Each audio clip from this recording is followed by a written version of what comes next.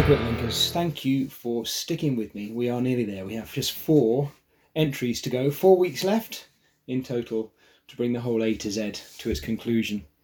You'll be pleased to know I'm actually recording somewhere much quieter this week because I listened back to last week's and it was literally like I was in a monsoon, which I kind of was because the rain appears to have dried up a little bit in England now, which is nice. We're getting something of a summer. Those of you who are listening from England will know what I'm talking about. We're getting there at long last.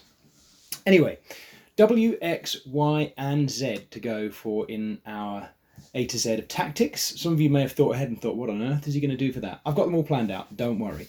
Listening back to the last few weeks, I've realised that for a long time now I've been scripting far too many of them, so I'm going to freestyle the next 3. So excuse me if there's a few more ers and ums in there in amongst things, but I'm going to try and talk you through things a little bit more off the cuff.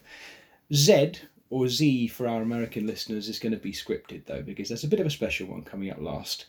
I can promise you there will be no more songs. Trust me on that one. But today we are on W. W for waiting, and hopefully this is one that is worth waiting for, because it is in direct contrast to so many of the other tactics I've given you so far. We started, didn't we, with A for attack from the gun, which is nothing to do with waiting, of course. It's literally waiting for the race to start and then attacking from the gun. And then, of course, we had JDI for J, just do it. In other words, don't think about it, just do it. React immediately and just completely go with it, go with everything. One of the next entries, X, where are we? W, X, Y. I gotta think where I am. Y, so in 2 more entries' time, Y is also going to be all about, I'm not going to tell you what it is just yet, but it's also going to be all about going with the impetus and making an instant decision and accepting it, regardless of whether it pulls off or not. This week's entry, though, about waiting, is really completely the opposite to that. It is about milking the waiting time to find the right opportunity to do something. And it's going to take various different forms within a road racing setting, okay? I'm speaking to you just a couple of days after England lost the European football finals, of course, to Italy. And one of the interesting things that came up from a tactical perspective as I guess, a cycling commentator and a coach, but also a football fan, watching that was the talk about how the England manager, Gareth Southgate, appeared to be waiting to be the last, effectively, to make certain decisions. So in the final, it was about waiting for the right moment to bring on the players who would then be freshest to take penalties. But also in other games, it was really evident that he was effectively using his bench and bringing on substitutes later than other managers. So playing that waiting game and perhaps looking to eke out a little bit more from his players. From a tactical perspective, in terms of racing, it's not too dissimilar.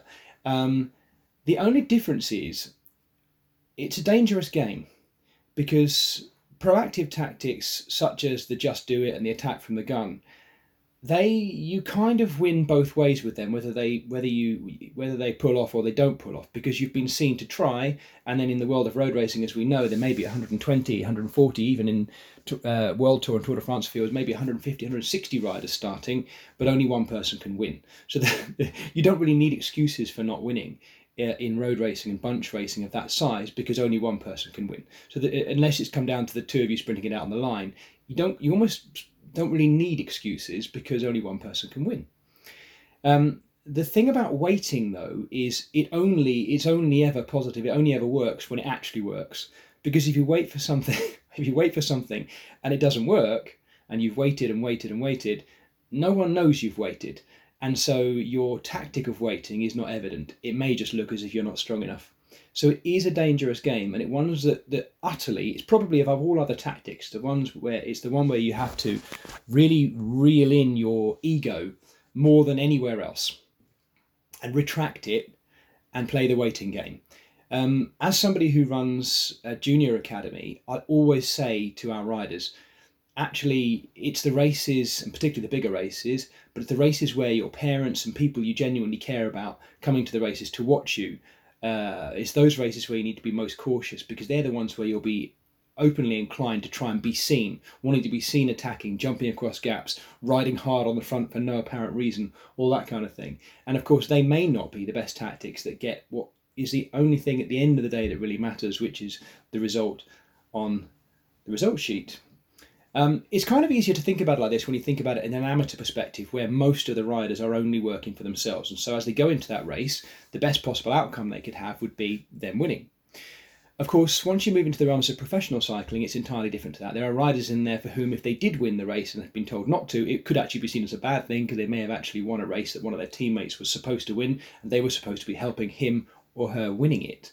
It is, of course, a different ballgame. So if you look at a professional peloton, don't assume, and this sounds obvious to regular listeners, but have a think about it. You look at a peloton, or say a leading group of 20 or 30 riders, it doesn't necessarily mean that they're all trying. The golden finale is for any one of them to win. It doesn't work like that, of course, in professional cycling, where you have a job to do for your team. So I want to talk you through kind of 3 different scenarios of waiting, and then why you might use it. The first of those is waiting for the right breakaway. Now, assume you're the rider, and you're starting out in a race. Let's say it's a circuit race. Let's go on an amateur level, a local circuit race. Generally, particularly on, say, kilometre or 2 kilometre circuits, you may well be seeing attacks going from the gun. It's very tempting, of course, if you go with the JDI mentality. As soon as somebody's moving up the outside of you and clipping off, you jump straight on that wheel. You don't even hesitate, you don't question it. That's the just do it mentality. Why would you be waiting to get in the right breakaway? Well, initially it's an opportunity for you to see if the breakaways are being closed down or whether they're being allowed to go. And if they are being closed down, then it's watching and waiting, sitting in what I like to think of as the bunch sweet spot, so the position where you're being least expected to do any work or jump on things, but from where you're able to react to stuff that's happening around you. So waiting for the right breakaway, of course, is a dangerous move, because it's only in retrospect that you can actually see what the right breakaway was. You have no idea. However, you should be informing that with all of your other tactical decisions based on what you know about what's gone before, the strength of the riders around you, and then also getting a feel for how much people are chasing breakaways down and who's doing the chasing. Certainly if there's 2 or 3 people who've been chasing everything down, who then those same riders go in the next breakaway, that might well be the one you've been waiting for. But waiting for the right breakaway can often be fruitful if you allow those first few moves to go and come back. Certainly, based on previous experience, if that's something that's happening every week in your local, say, circuit racing series, that lots of flurries of attacks go and then eventually there's one that sticks, then there's a good reason for waiting. Of course, if you wait and the break that had gone away first then gains 2 or 3 minutes, then, as I say, the waiting tactic becomes fruitless. And effectively you look just as a rider who missed the break. Effectively, you were a rider who was deliberately missing the break in order to wait for the one that you thought would be right. It is a risky tactic.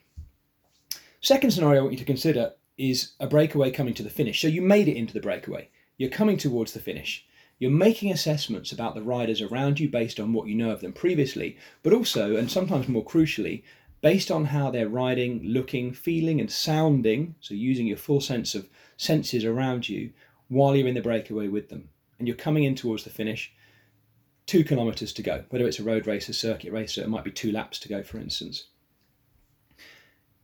The first part of your decision making needs to be based on how you feel and your personal physical attributes.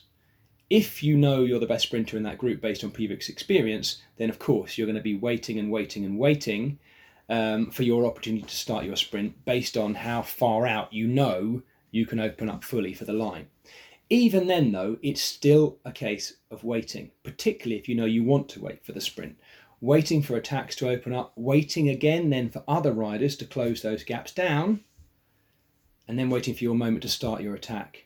Of course, if the attacks aren't closed down, then you have to choose how late you wait to try and use your sprint to jump the group you're in and try and get across to that other rider. Again, it's about waiting for the right moment. The right moment is only ever definable in retrospect, so you have to choose the right moment in there. But having the confidence in yourself and in your tactics is the most important part of waiting. The other crucial part, of course, is staying fully switched on to the situation as it happens and having that internal dialogue with yourself all the time, calmly, even though your heart's going like the clappers and you're breathing out your ears. But having that ability, and this is something to practice in training, of calmly reasoning with yourself about where you are on the tactical scale at any one point. So that's the breakaway scenario. The next one, let's assume maybe the breakaway has gone and you're in amongst a bunch who are chasing. There's maybe other teams or other riders who are chasing things back. You've made the decision not to get involved in the chase and to wait and to keep waiting. The gap starts coming down on the breakaway. It's getting towards 40 seconds, then it's 30 seconds, then it's 20 seconds. Let's assume it's hovering at around about 20 seconds, okay?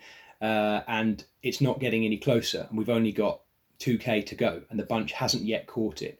Again, you're in that waiting scenario. Do you contribute to the chase?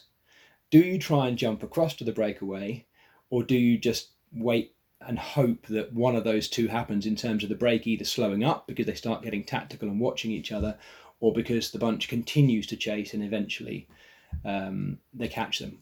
Or are you waiting for someone else to jump that? Because it's very easy when we talk about any of these tactics, of course, to assume you're the only one thinking this. You're the only one that's switched on. You're the only one that's got a tactical game plan.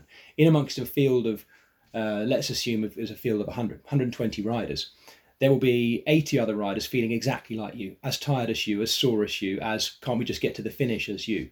There'll also be in amongst them, and this is my estimation, by the way, if you were to look at a local circuit race, let's say in the United Kingdom, so a third and fourth category local circuit race we'll go with men, because the tactics of the women's races can be quite different, not least because they tend to have smaller fields. Let's go with the men's field. In amongst there, my honest estimation is that there's probably only 50% of those riders at the very, very most who've actually got a tactical game plan for that race. The other 50% at least are just riding to get to the finish. Their tactic is probably hoping not to get dropped. And that sounds really negative, and I'm not, by the way, I've been in that position myself, so don't for one second think I'm looking down on anyone. I'm not. It's just the way it is, that the vast majority of people going into races actually don't have a tactical game plan and are effectively racing to do a race, and then the primary tactic is racing not to get dropped, with a kind of a hope that something might go well for them. They might get into a breakaway, or they might actually be able to start sprinting as well as they do against their mates when on a cafe ride. And this is not, don't take any of these kind of readings of races as being disparaging. It's just the way it is. It's just the way it is.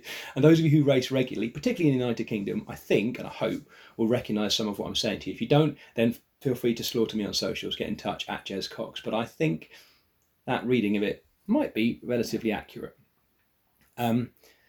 So in a way, those people are waiting. The people I'm talking about, that 50%, might well be waiting for something that they hope is going to happen, but which they aren't necessarily in charge of themselves. Waiting for others to attack is another crucial one as well. So again, it might be in that breakaway scenario. That needs to, again, be based on knowledge of the riders around you and previous experience of how they ride and how they've ridden to this point as well.